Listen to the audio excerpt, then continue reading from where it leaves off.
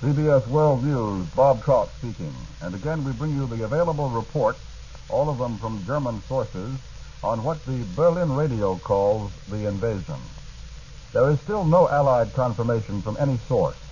Correspondents who rushed to the War Department in Washington soon after the first German broadcast was heard were told that our War Department had no information on the German reports.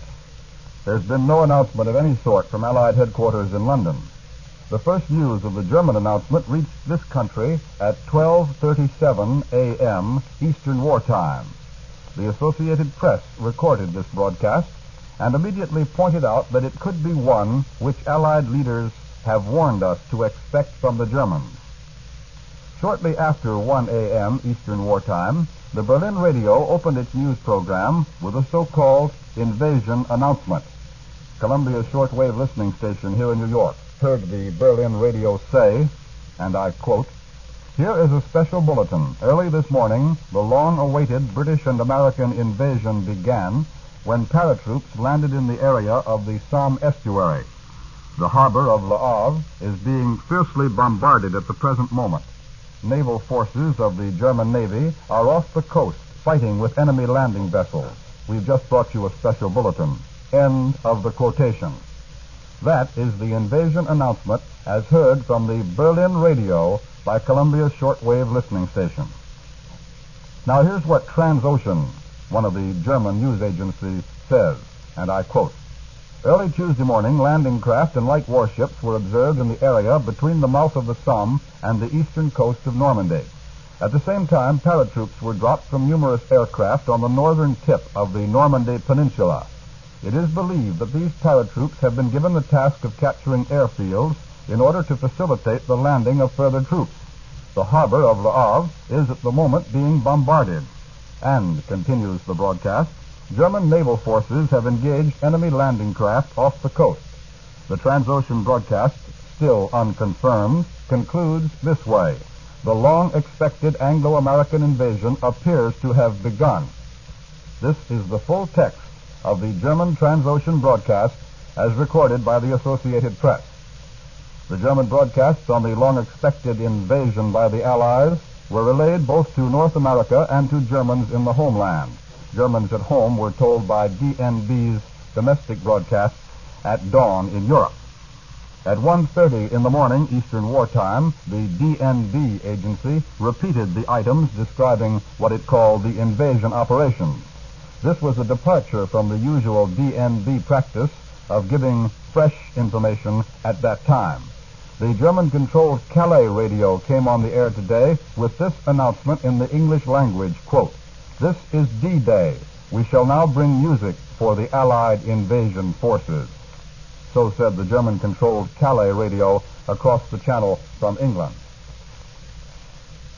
Up to this time, almost an hour and a half after the first German broadcast, the United States Office of War Information, whose facilities will be used by American press organizations when Allied armies enter Western Europe, has not transmitted any information at all to support the German claims.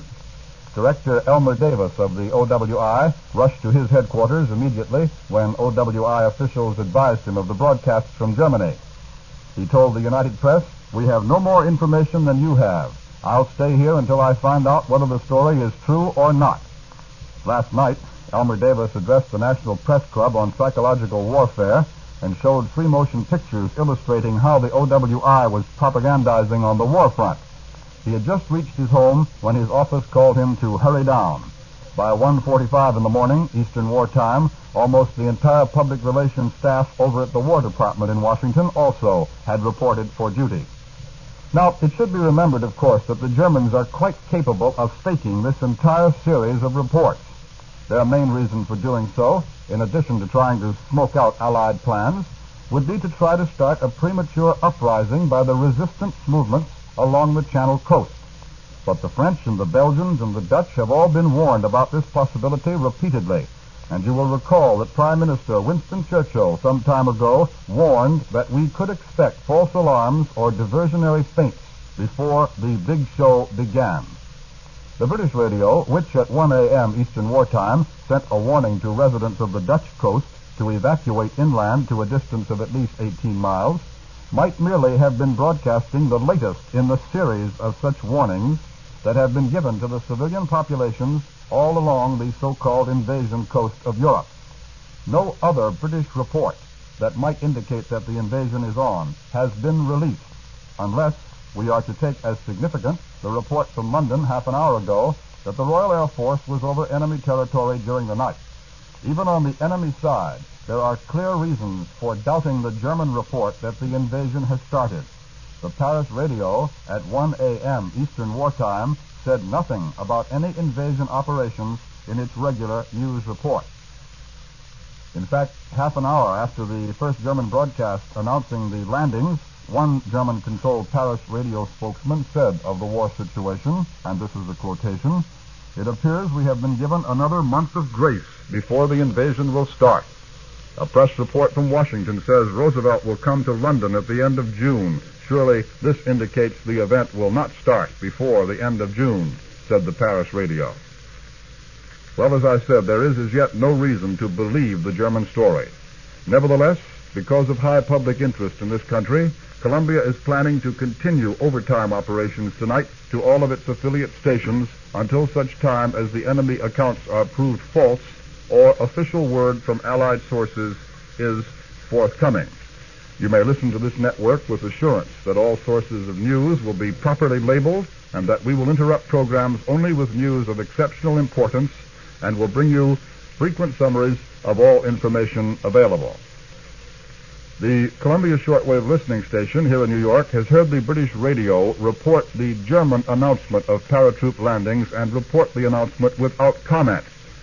Then BBC followed that German announcement, which I've already given you, with this, and I quote, "Early this morning, people in German-occupied Western Europe received an urgent warning broadcast by a spokesman of the Supreme Command of the Allied Expeditionary Force.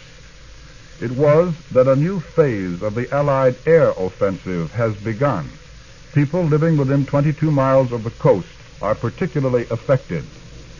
The German Overseas News Agency, BBC goes on, has been putting out repeated flashes. Here is one of them. Quote, "We have just learned that numerous Allied landing craft and other Allied warships were seen in the area between the Seine estuary and the eastern coast of Normandy." And that was BBC quoting the German report. And now here in the studio with me is Columbia's military analyst, Major George Fielding Elliott, and here is Major Elliott now. We must begin by by understanding the possibility that these German reports may be an outright German lie. We must also take into account the possibility that they may be a series of feints intended to divert the German defense and to draw the German forces to other places than those in which we actually intend to make a serious attack. The report that a new phase of the Allied air offensive has begun, and the consequent request to the inhabitants of Western Europe to clear an area 22 miles from the coast may mean nothing more than an intensification of bombing attacks, or it may indicate the use of paratroops, or it may be, again, a part of the Allied attempt to throw the Germans off their guard. But if we are to accept these German reports as having any value at all, there seems to be some uncertainty as to the location of the Allied landings in France, which they report. It is clear that the Germans are saying that landing craft have been observed approaching the French coast between the eastern shore of what they call the Normandy Peninsula and the mouth of the River Seine, where the port of Le Havre is situated. The Germans are also asserting that this port, Le Havre, is being bombarded, and that Allied paratroops are being landed near the tip of the Normandy Peninsula. What is not clear is the reference made to an Allied landing near the estuary of the River Somme, which is some distance northeast of Le Havre. This may possibly be an error for the Seine estuary, though the actual German translation has been checked several times here in a CBS shortwave listening station. But to analyze all these German statements, What the Germans call the Normandy Peninsula is undoubtedly the Cotentin Peninsula, at the end of which stands the port of Cherbourg. Allied forces would certainly wish, if they were actually landing in France, to obtain a well-equipped seaport as soon as possible, as such a port is essential in order to keep up continuous landings of troops and heavy equipment. We learned at Anzio and elsewhere that it is not safe to leave such matters to the mercy of the weather, as has to be done when dependence is had on open beaches, or even small but undeveloped bays. Hence, a double Allied attempt against the two chief ports of northern France, Cherbourg and Le Havre, is well within the possibilities if we are to accept these German reports that landings are taking place at all. From the strategic point of view, there is nothing inconsistent in the report of the landing at the Somme estuary. There is no seaport of importance there, but the Allies might well wish to land on a broad front in order to divert the German defense as much as possible and to keep the Germans from finding out, as long as we could, where the main effort was being made. The landing of paratroops behind the big seaport of Cherbourg would likewise be probable if a landing was really in progress, in order to cut off the movement of German reserves toward that port and thus facilitate its capture by the Allies. But any military analysis must remain fragmentary and uncertain as long as it is based only on German reports, which have so frequently proved to be unreliable in the past. That was Columbia's military analyst, Major George Fielding Elliott, and I think that brings us up to date to the moment. I'd like to repeat that there is as yet no reason to believe this German story which you have now heard. Nevertheless, because of high public interest in this country, Columbia is planning to continue overtime operations tonight, and I should like to take this opportunity to inform not only you, our audience, but to inform also the staffs on duty at our affiliate stations around the country that Columbia is planning overtime operations until such time as the enemy accounts are proved false or official word from Allied sources is forthcoming. And so, ladies and gentlemen, you may listen to this network with assurance that all sources of news will be properly labeled and that we will interrupt programs only with news of exceptional importance and will bring you frequent summaries of all information available. This is the Columbia Broadcasting System. CBS World News, Bob Trout speaking. It has now been nearly 2 hours since the first German radio announcement that the invasion had begun. Frankly, we don't know at this time whether those German news agency reports that the invasion has begun are true or not. However, the scarcity of any details from the Germans in these 2 hours after the first announcement do throw very strong doubt on the possible truth of the German story. Up until this moment, of course, there's been no confirmation from any Allied source that an invasion may have started. Elmer Davis, director of the Office of War Information, says that he too knows nothing of the reports. However, late last night, 3 German news agencies flashed word that Allied paratroops were spilling out of the skies over the Normandy Peninsula of France, and that our landing craft had started to come ashore in the Le Havre area, just 80 miles across the English Channel from the coast of Britain. The Germans, still without confirmation, say that Allied flyers are pounding Le Havre and its surrounding territory. The German news agency, DNB, also is telling of strong bombing attacks against the Calais and Dunkirk regions of France. Both Calais and Dunkirk lie some 150 miles northeast of Le Havre. This is the way the German Transocean broadcast announced the start of the invasion, and I quote, "The long-awaited invasion," said the Germans, "by the British and Americans was begun in the first hours of the morning of June 6th. The Germans then go on to say that their naval forces are now engaged in opposing the Allied landings. According to the German DNB agency, no enemy troops have come ashore yet. But again, I repeat, there's absolutely nothing at the moment to substantiate these enemy claims. The British Broadcasting Corporation, meanwhile, has broadcast urgent instructions to the people of France that a new phase in the air war has begun. In an earlier broadcast from Allied headquarters in London, the peoples of occupied Europe were told that once the invasion had started, they would be notified by leaflets. And again, in closing, let me remind you that there is no Allied confirmation of the landings in France as the Germans report. The British radio did add a warning to all persons to evacuate the 22-mile coastal belt as soon as possible. Both Axis and Allied sources mention Allied air activity over the entire coastal area from Norway to central France. Although there's no reason to believe this enemy report, the Columbia Network will remain in overtime operation tonight until all the facts are known. We repeat, the network will operate beyond its regular time of closing until the German report has either been verified or has been proved erroneous. This program has come to you from CBS World News. We resume our scheduled program. It's now almost 2.5 hours since the Germans first broadcast their claims that what they called the Allied invasion had begun. There's no confirmation from any Allied source, and the Germans are not telling this story to their own people. That's very important. General Eisenhower's spokesman has made no official statement. The War Department in Washington says it has no information about any invasion operations. The OWI is silent.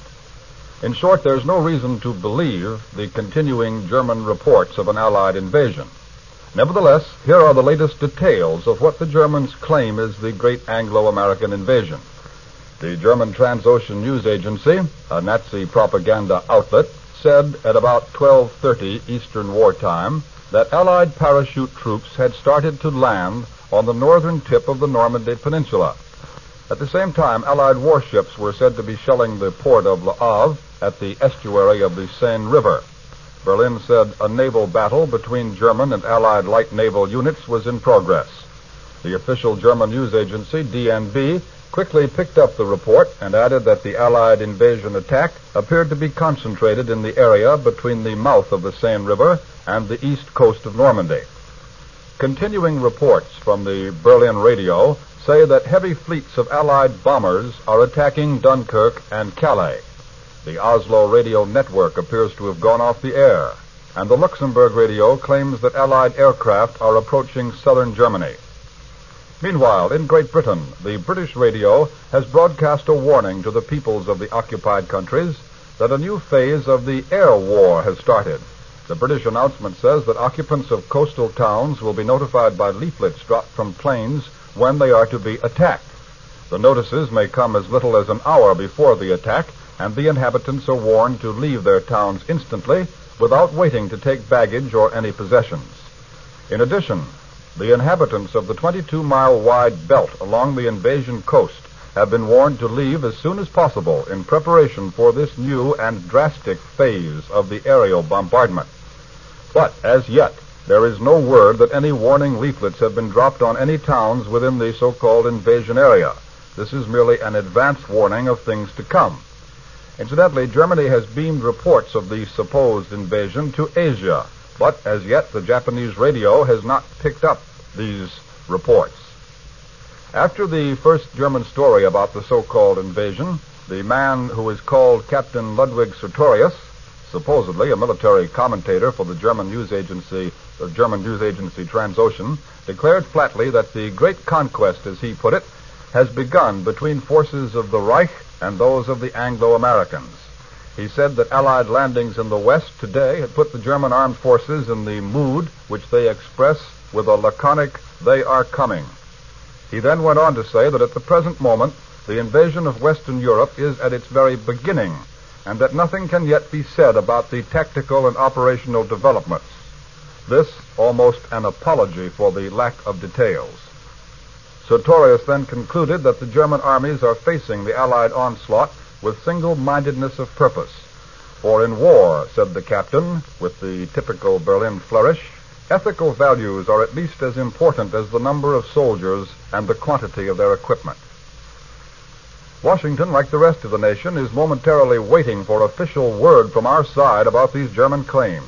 The city of Washington awoke rapidly after the first broadcasts more than 3 hours ago. Lights flashed on and radios were tuned in. You may have had the same experience. Newsmen hurried to their offices, and there was just one question on everyone's lips. Is it official? So far, as we've told you repeatedly, it is not official. If the White House knows anything about the report, there is no sign. Only a few lights glow here and there, and the customary guards are patrolling up and down outside the White House with the same old monotony. Only a few hours earlier, President Roosevelt addressed the nation by radio. He spoke of the fall of Rome, and he said it was a significant victory. But the president added that a long period of greater effort and fighting lies ahead before we get into Germany itself. Elmer Davis, director of the Office of War Information, hurried down to his office in Washington as soon as he heard about the German broadcasts. But he says, "We have no more information than you have. I'll stay here until I find out whether the story is true or not." Over at the War Department in the Pentagon building, the lights are burning brightly in the Public Relations office. And for almost an hour now, practically the entire Public Relations staff has been on the job. But the War Department says it still has no information. That is about the entire story as far as we know it at the moment. At this point, there's no way in which any of us can know whether there's even a faint spark of truth behind this German story. We don't know. But there are several bits of evidence suggesting that the Germans are trying some kind of trick. We'll have to wait until later before we can be sure. Since the first German report came in about 30 minutes after midnight, Eastern War Time, we've been on the air several times here at Columbia's news headquarters in New York, repeating the facts we know and giving you whatever news has come in.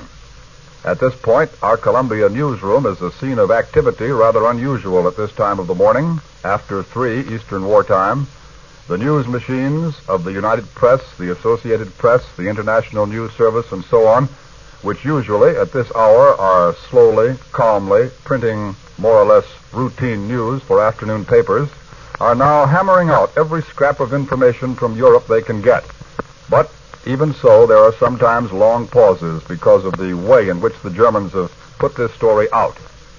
And now it might be a good idea to take you on a little 3 o'clock in the morning tour of Columbia's newsroom. So if you'll bear with me, I'm going to stand up from this table in the studio in which I've been broadcasting, open the door, take the microphone in my hand, and walk out into Columbia's newsroom, trailing the long cable behind me.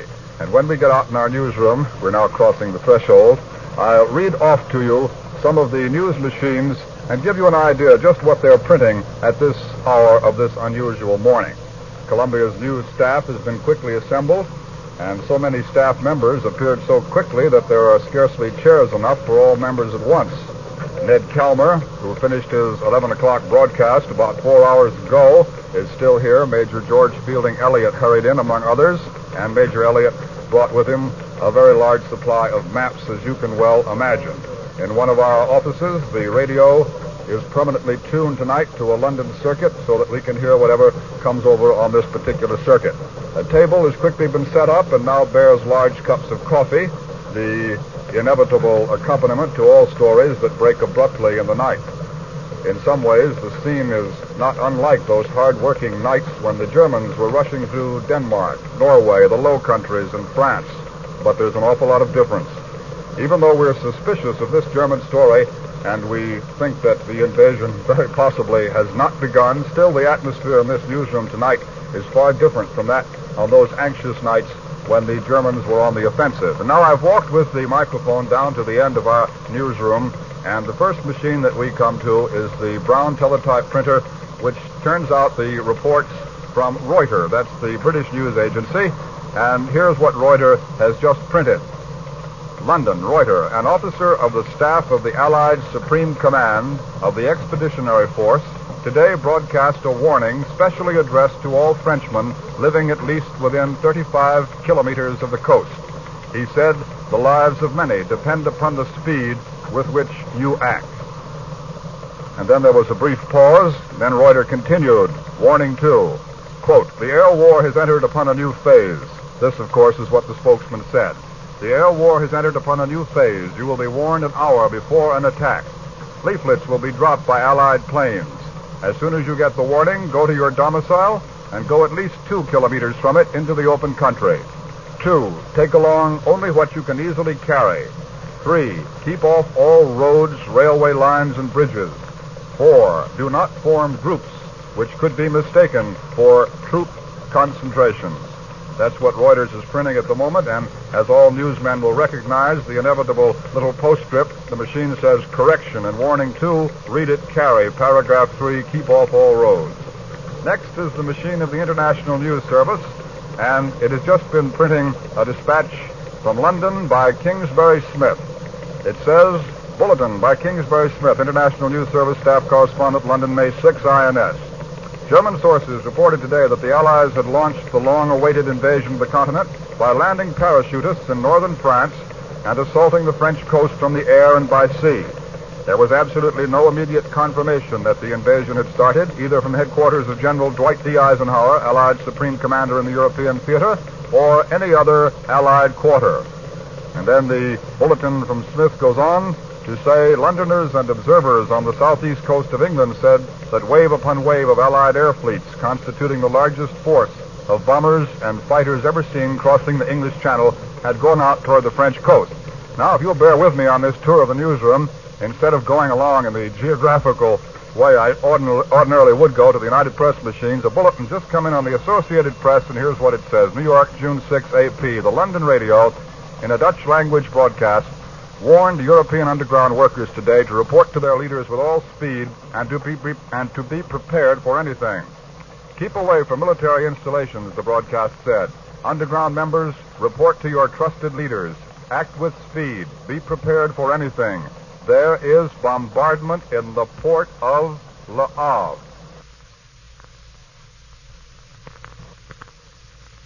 That is the bulletin, which has just come in on the Associated Press machine. Perhaps you heard those bells ringing in the background as I was reading to you the dispatch from the INS machine, and so I tried not to trip over the cable as I rushed over to the AP machine to read you the bulletin that was coming in there. And now back to the United Press machine. That's one of the many United Press machines that we have in this office. Most of them, print the same thing. We have to have a great many copies here at Columbia's news headquarters. The UP machine is next to the INS machine from which I was reading a moment ago. And here is what the UP machine is printing at the moment. The first thing my eye lights on is this. Bulletin, London, June 6, 3:05 in the morning, UP. RAF bombers, quote, in strength, unquote, attacked occupied territory last night. It was announced today.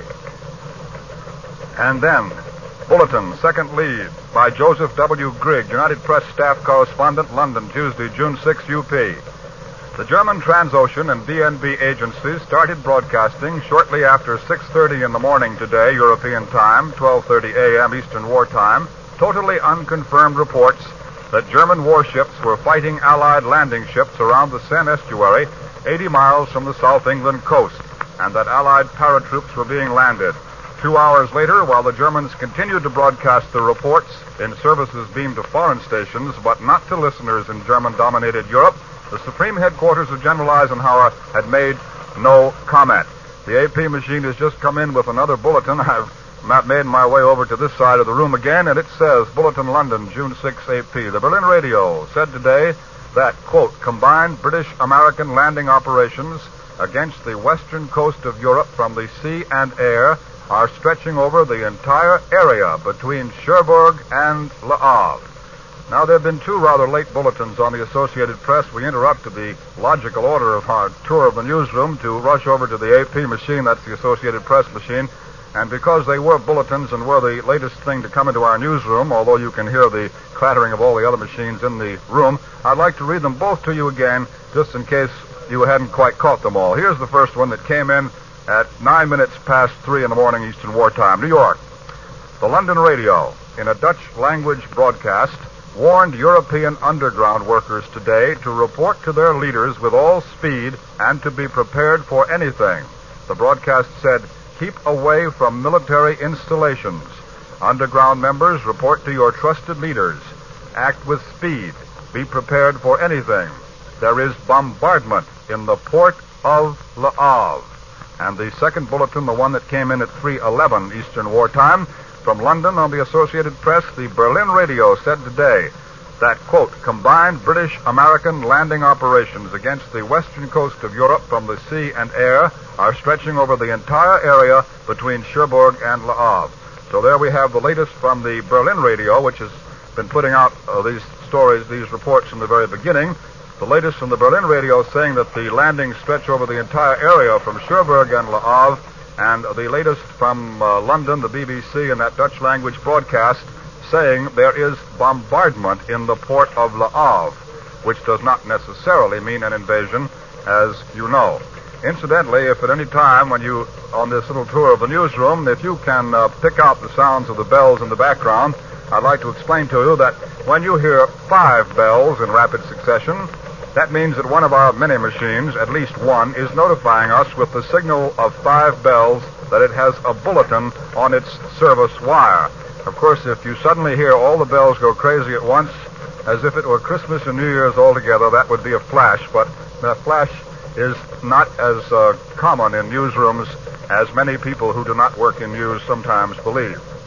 And now I'm back to the United Press machine where I was in the first place before interrupting to go over to the AP, carrying the microphone with me on this long cable, surrounded by colleagues who, most of them, got up out of bed or came in a hurry when the news came in. And the United Press has a dispatch from Washington, which says, Edward Barrett, Executive Director of Overseas Broadcasting for OWI, denied in a long-distance call from New York today that OWI was transmitting German overseas invasion reports back to Germany for German consumption. He said, we don't touch a thing unless and until it is officially announced by Allied headquarters. Well, that just tells us, in a way, something that we might have assumed in the first place, but it does give me a chance to remind you again of one circumstance that might be suspicious, and that is that the German people themselves are not being told of these things as far as we can make out so far. These broadcasts, these German reports, if we want to call them that, are all for foreign consumption, and in this case, foreign means us. And still continuing, walking about the newsroom, I now come to my colleague, Major George Fielding Elliott, who is standing in his green shirt sleeves, and the pencil is behind his ear. He's working very hard at the moment, and I think he might say something into this portable microphone if I hand it to him. Major? Thank you, Bob. There's only one item of significance in these recent reports, and that is the fact, this report that there has been a British broadcast in Dutch to the people of Holland ordering the underground leaders, the members of the underground to report to their trusted leaders with all speed.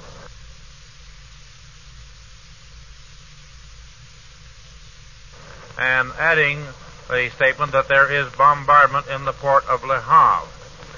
Now, if this is a genuine report, it would be unlikely that the British would order the Dutch underground to mobilize and report to their leaders unless there was some serious military operation in the wind. And the statement that there is bombardment in the port of Le Havre, the word bombardment in the military technical sense means bombardment by naval vessels and not bombing by aircraft. The word bombing is used when attacks by aircraft are meant. However, this should not be accepted as confirmation of the German reports until we have a great deal more to go on than this one report of a British broadcast in Dutch to the people of Holland, which may turn out to be an unconfirmed or erroneous report. Remember, we have nothing to go on yet from any source other than German except this one report, and that is not as yet confirmed from any other source. Now, here again is Bob Trout. Major George Fielding Elliott, whom we encountered on our tour of the newsroom, which was not an unlikely circumstance, has just been telling us some of his latest impressions about the activities here at Columbia's newsroom at, 3:17 and a half almost in the morning, Eastern Wartime. And now, as I am about to pass from one news machine to another to read to you a few more of the bulletins to give you an idea of what does come in on the news machines at this hour, On this kind of night, I just passed by one of the news desks at which one of our Columbia news writers is typing. Perhaps you can hear the rather hesitant pecking in the background. And I see a cable on the desk among the litter of papers, paper clips, pen and ink, rulers, which reminds me that perhaps you'd like to hear about this cable. About, not quite an hour ago, we got word here in the newsroom that a cable was coming in from London. Well, naturally, all these reports that we've had so far have been coming in from the enemy, so any word from London was a welcome word and perhaps exciting word for us. We waited very eagerly to see what the cable was going to be, and when it came in, it was a cable from Edward R. Murrow in London to Paul White, the director of Columbia's news services here in New York. And this is what it said. London. Paul White, Columbia Broadcasting. Report to the nation, the aeroplane was named... Let me see now. I can hardly read it myself. It's in Cableese. Report to the nation, the aeroplane was a new and unnamed B-17. Larry Lesser and Gene Ryder, who installed the gear in this airplane and then test flew it, christened the ship, obviously after Columbia's famous program, Report to the Nation, on account of it would be the first report to the nation from this B-17 plane during a combat mission. Edward R. Murrow in London. Well, that was partly in Cableese and partly was a quick translation. I trust you can understand it. Perhaps I should have explained before I started to read it to you that the cable referred to the Flying Fortress, the B-17, in which Edward R. Murrow took a trip on a combat mission last week. Was it last week? Yes, time's rather confused here. Last week to the so-called invasion coast. He broadcast from the plane while it was in flight before it had landed back at its field in England. And he had said on the air several times in his broadcast from the plane in the air that the name of the fortress was Report to the Nation. Naturally, it intrigued our interest, but we were curious to know just how this flying fortress got the name Report to the Nation. Paul White naturally asked Ed Murrow, and this was Edward Murrow's cable. It's a very pleasant cable for us to receive, but it's not exactly the kind of news from London we were expecting when we heard that a cable was coming in from London. Here's the late edition on the Berlin Bulletin that I read to you a moment ago from the Associated Press. My arm is being taken, and I'm going back to the AP machine. An edition on the Bulletin, the Berlin Bulletin I read from the Associated Press. Here's the continuation of it. I trust you remember the beginning. It says, grand-scale amphibious operations are underway on a broad front between the mouth of the Seine and the estuary of the river Vire, V-I-R-E. A large number of Allied landing boats of various types and light Allied naval forces in considerable strength are taking part, Berlin says. All this is Berlin Radio. This is a continuation. 6 heavy Allied warships and 20 Allied destroyers are off the mouth of the Seine. Now, those are the very latest details. They are details from the German radio. Everything that's been coming in is from the German radio, as I have told you. And what I gave you then were the very latest details coming in on the Associated Press machine. They are the late details, but they are from Germany. They are not from the Allies. Columbia Shortwave Listening Station reports that since 1:15 this morning, Eastern Wartime, that would be slightly more than 2 hours ago, Berlin Radio has failed to issue any further word on the invasion of Western Europe.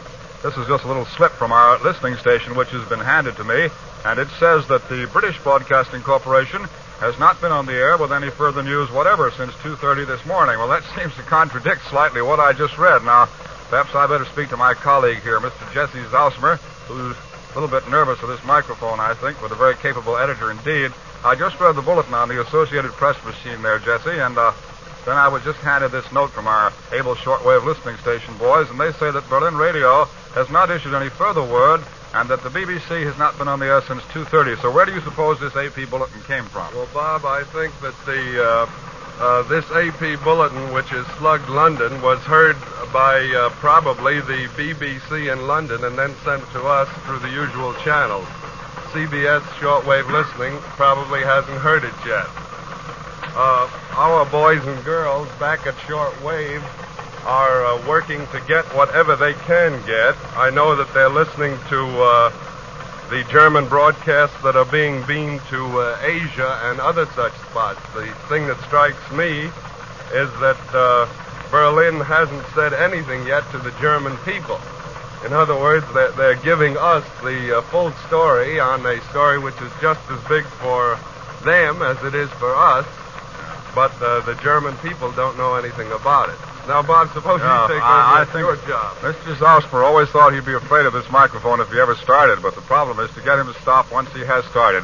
In other words, just to wrap that up for you, the Associated Press bulletin, which was quoting the Berlin radio, obviously came from the BBC listening station in London. They must have heard one of the German radio outfits broadcasting that. Our Columbia shortwave listening station here in New York has not heard the German radio broadcasting any additional reports since 1:15 this morning, which was approximately 2 hours ago. So these late details that we're bringing you, which one or another of the many German-controlled radio stations in Europe are putting out, are coming from Germany and are being heard in England by the BBC monitoring service and then being cabled from England to New York.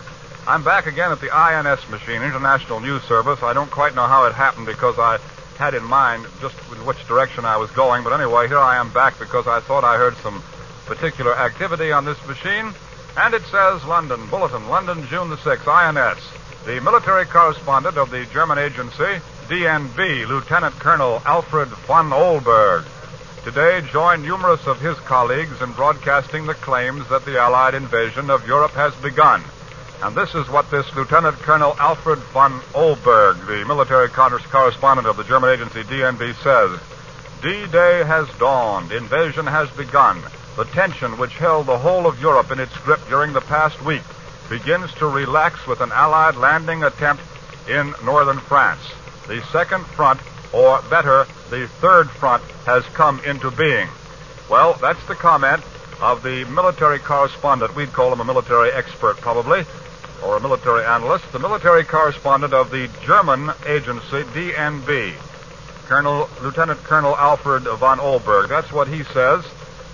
The report is Dateline London, and as I was just reminding you a few moments ago, that means that obviously the report was heard in London, was not heard here in New York, was put on the INS machine in London, and that's how we get it here in our newsroom in New York.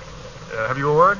Bob, this is the shortwave summary that Jack Gerber just helped me, and if you can read their notes, you might want to read what they've taken. I see that this is the BBC in English to the Pacific at 3 o'clock, taken by Myra Jordan. We'll give everybody credit. Well, yes, thank you, Mr. Zausmer. As I was explaining to the audience a moment or two ago, I always thought you told me you'd have microphone fright, but I can see that that's not the truth at all. Well, I've just been handed a board.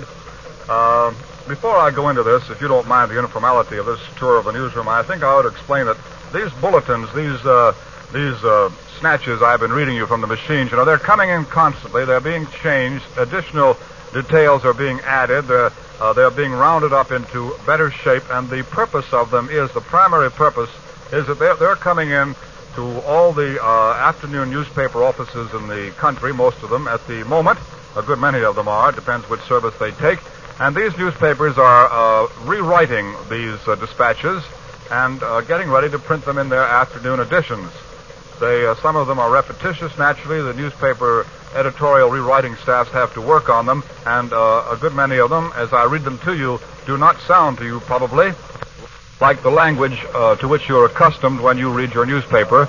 But anyway, that's the primary purpose of them. They're coming in all the time. They're being edited, rewritten, analyzed, and put into roundups for the better information of the audience, our radio audience, and also newspaper readers, too. Now to go into the rough notes of the shortwave listening station, which were just handed to me as I was walking over here by Jesse Zausmer.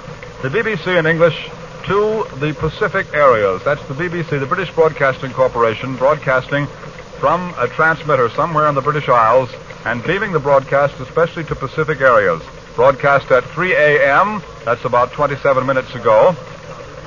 And here are the rough notes in the very form in which our shortwave monitors take them down. If an item is of enough interest to be sent out, it is usually rewritten and amplified and put into a little better English. That is polished up a bit, you know.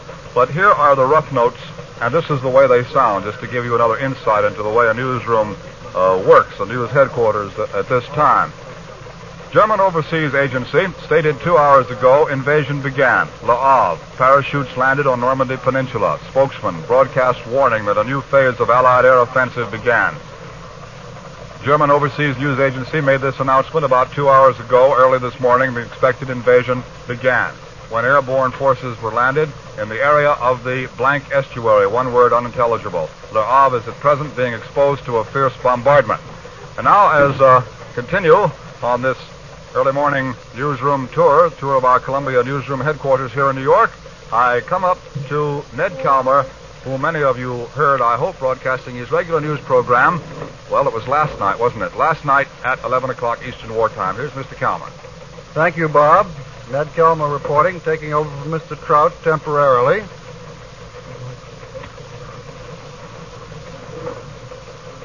First, it might be a good idea for those who have just tuned in on this exciting night to go back over the principal facts that we know so far, all of which have been reported to us by the Germans, with the exception of a broadcast by the British Broadcasting Corporation from London in Dutch to Holland, in which the very significant fact is mentioned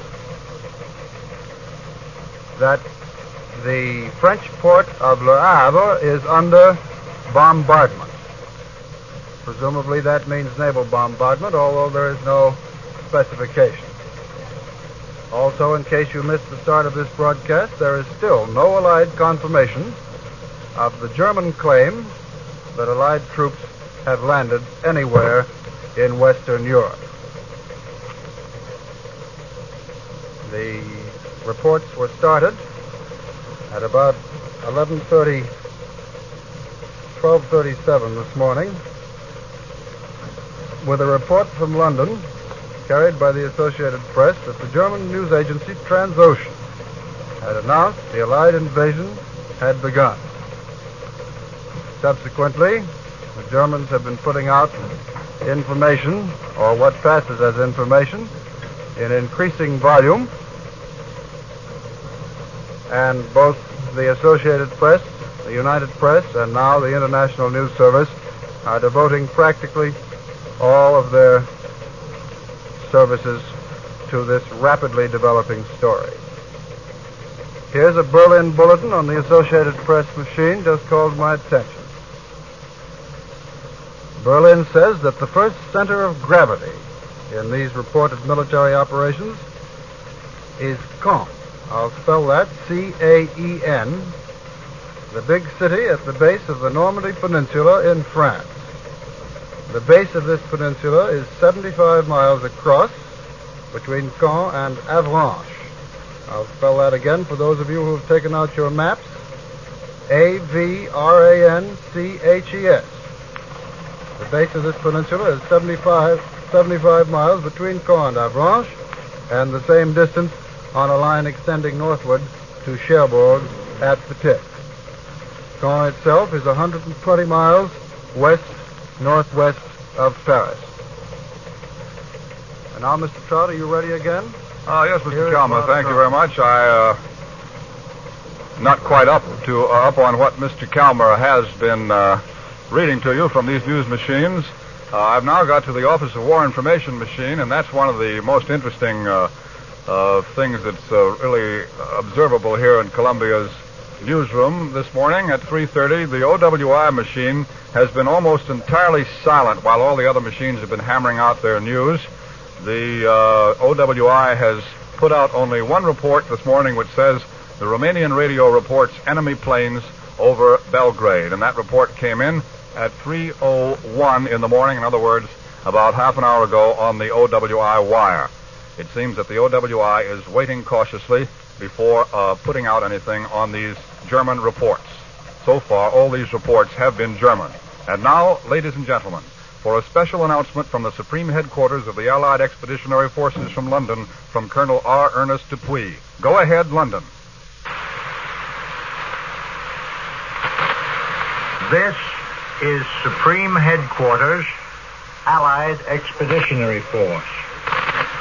The text of communique number 1 will be released to the press and radio of the United Nations in 10 seconds. Repeat, 10 seconds from now.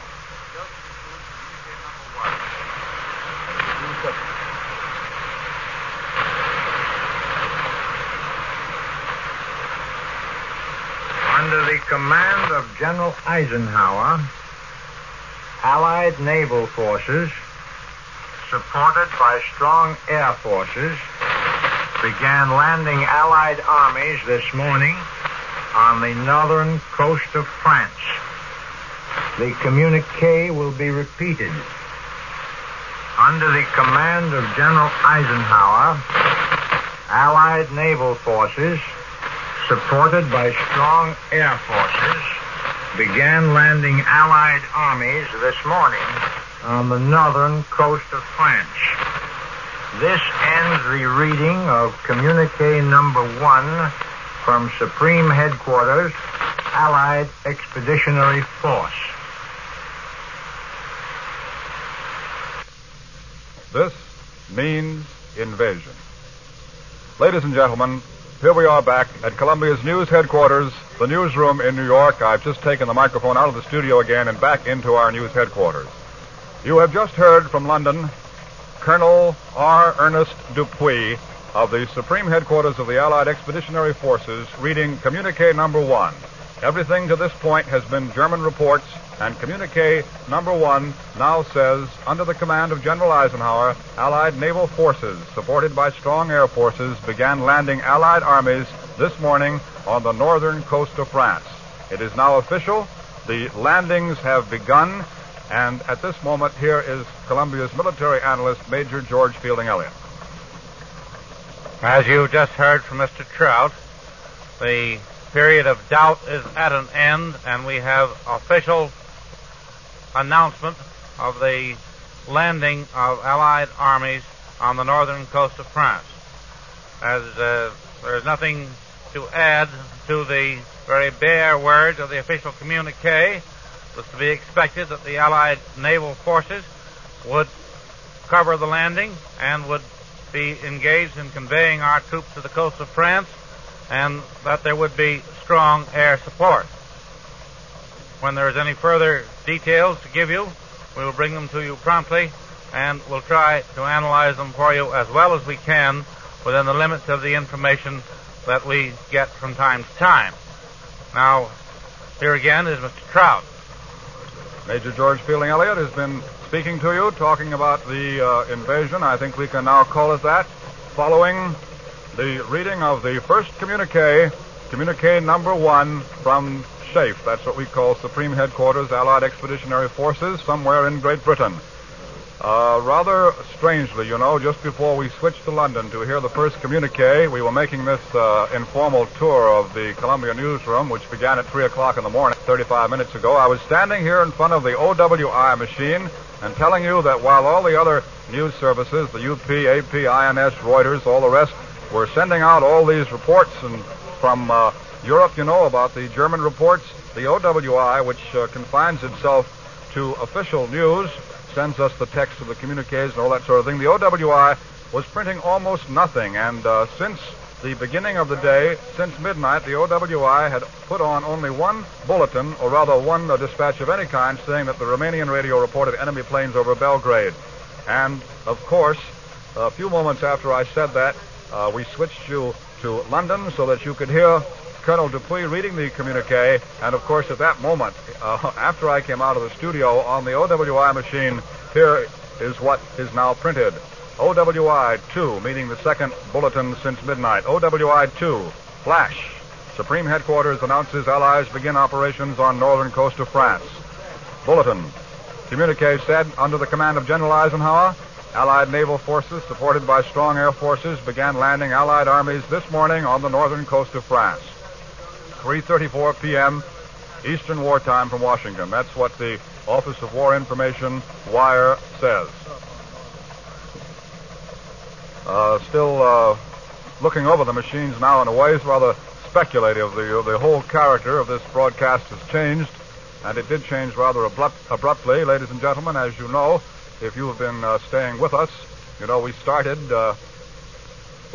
sometime after midnight. I guess it was about 20 minutes to 1 in the morning Eastern Wartime when the Germans began putting these reports out. We've been bringing you frequent reports, and then at 3 o'clock in the morning, a little more than 35 minutes ago, we took this microphone here in our studio, which adjoins the Columbia Newsroom in New York, and brought it out here to the news machines and began taking you on an informal tour to show you what a newsroom is like at this hour. And now I hear that we must go to London in a few moments. Ladies and gentlemen, for a broadcast from Columbia's correspondent Edward R. Murrow, we take you now to London. March with you. In company with our brave allies and brothers in arms on other fronts, you will the German war machine, the elimination of Nazi tyranny over the oppressed peoples of Europe, and security for ourselves in a free world. Your task will not be an easy one. Your enemy is well trained, well equipped, and battle hardened. He will fight savagely. But this is the year 1944. Much has happened since the Nazi triumphs of 1940-41. The United Nations have inflicted upon the Germans great defeat in open battle, man to man. Our air offensive has seriously reduced their strength in the air and their capacity to wage war on the ground. Our home fronts have given us an overwhelming superiority in weapons and munitions of war, and placed at our disposal great reserves of trained fighting men. The tide has turned. We've inflicted upon the Germans great defeat in open battle, man to man. Our air offensive has seriously reduced their strength in the air and their capacity to wage war on the ground. Our home fronts have given us an overwhelming superiority in weapons and munitions of war, and placed at our disposal great reserves of trained fighting men. The tide has turned. The free men of the world are marching together to victory. I have full confidence in your courage, devotion to duty, and skill in battle. We will accept nothing less than full victory. Good luck, and let us all beseech the blessing of Almighty God upon this great and noble undertaking. This order was distributed to assault elements after their embarkation. It was read by appropriate commanders to all other troops in the Allied Expeditionary Force. I return you now to the United States. As a matter of fact, we have to come into the studio now with this unusual arrangement so that we can hear the speaker and hear what Mr. Murrow was saying. That was Edward R. Murrow, Columbia's correspondent in London. Now we're back out in the newsroom with our long cable, and once again, here is Columbia's military analyst, Major George Fielding Elliott.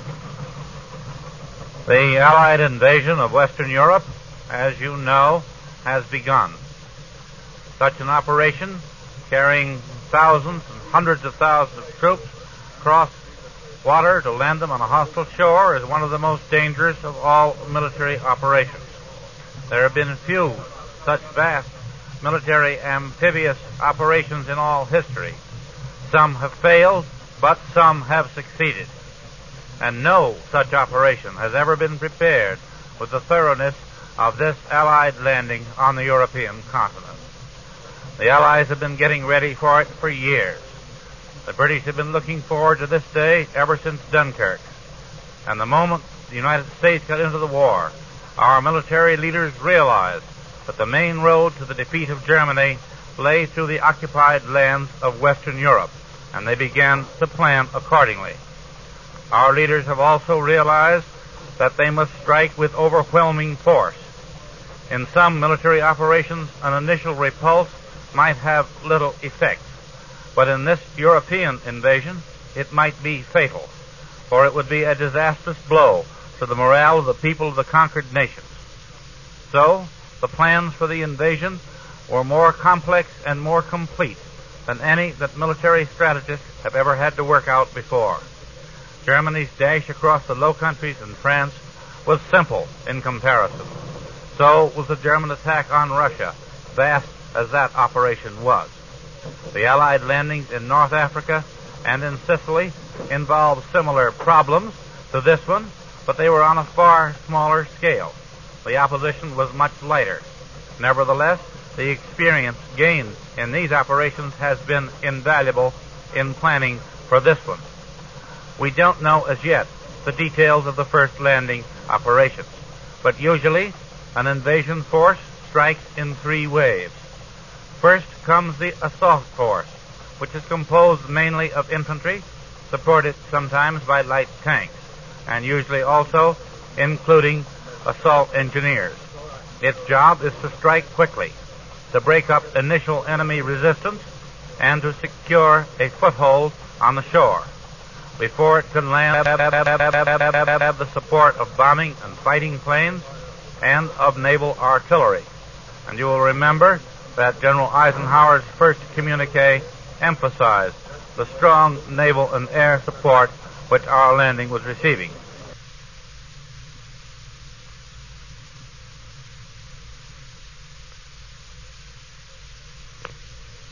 How quickly these first waves can get ashore depends on the strength of the enemy's defenses and on the effectiveness with which those defenses are reduced by bombardment.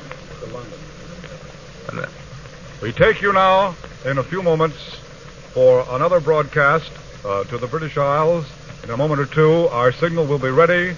We take you now to London. Here is the text of a report sent to London by Herbert M. Clark for the networks of the United States. This is Herbert M. Clark in a takeoff report from an Allied expeditionary base. I don't have to explain what the takeoff is. When you hear this, you'll know that Allied forces have leaped the gap between the bases in the United Kingdom and the coast of France. We'll be there, and we'll be there to stay as you listen. As I write this, we're in an unnamed port on an unnamed coast, one of the quirks of military security. But it's a funny thing about security. A week ago in London, I was in a state of constant irritation with security censorship. It was obvious from German radio reports that the Nazis knew things we knew but couldn't say. Since then, I've been living and eating and sleeping aboard the flagship of an Allied assault force, one of the several which are going to hit the Hun where he hurts most. And I find that Jerry knows less than he said he did. Since I've been here, we've had exactly 1 air alarm, and that not a raid or even a determined reconnaissance. And I also find that I don't object so much to security. My loyalty and responsibility to you back home is overridden by loyalty and responsibility to the soldiers on this boat and the sailors who are carrying them to the beachhead. That objective is also, for the moment, unidentifiable, because the place we've picked for our main landing is one Jerry hadn't figured on, and I don't want to be the one to tell him that our sector is the one where his counterattack should go. The Nazis have been badly outguessed on this whole show. He's going to be surprised by the direction of the attack, and he's going to get a shock by the timing. The master race has fallen down again. I'm treating all this in the past tense as though it had already happened. Maybe that's a mistake, but it's a reflection of the overwhelming confidence of the troops involved and the confidence I've drawn from the tremendous scale of the preparations. We haven't yet moved from our anchorage, but all morning this coastal strip has been full of movement. Ladies and gentlemen, I will digress to say that the next few sentences will be semi-numerous that the script has been censored. There are ships in the task forces which are striking, British, Canadian, and American. They range from big troop carriers and supply ships down to landing craft. Other vessels, landing craft, which make most of the journey, piggyback on bigger ships, are in the fleet. Now I admit that I can't conceive of a fleet of ships myself, but I do know that's as far as I can see from the bridge of this ship. Others are dotting the water thickly, and I can see about 30 square miles of water. Well, ships, I'm told, half the force. Double it, and you'll have the whole.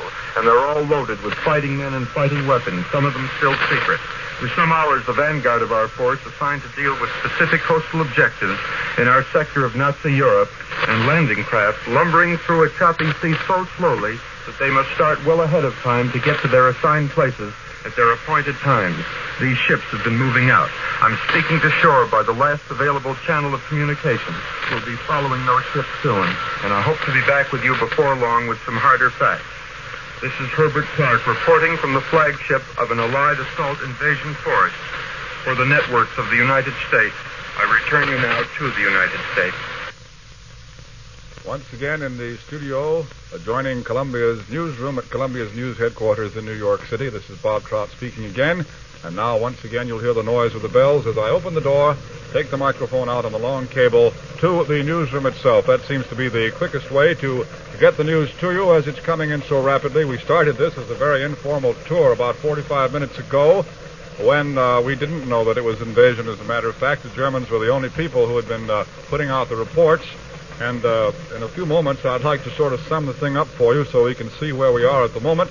But it seems that the story is now at this stage at which interruptions come. Things come in so quickly that it's almost impossible to find time to go back and sum up. We've had the first dispatch from London. We sometimes have to interrupt each other here during this informal broadcast. When we get word to switch rapidly to London, there are only a few seconds in which to do it, and so our broadcast may be abrupt at some point or another, but we're trying to keep you abreast of the news as quickly as possible, and so when we get word that London has something, we just cut whatever we can and go as quickly as possible. Now, I think perhaps the best way to get up to date, to bring us up to date here from the exciting moment, the supreme and moment of suspense at which Colonel Dupuy announced in London that this really was an invasion and not just a German trick, I think the best way to bring ourselves up to date is to go back to this Associated Press machine in front of which I'm standing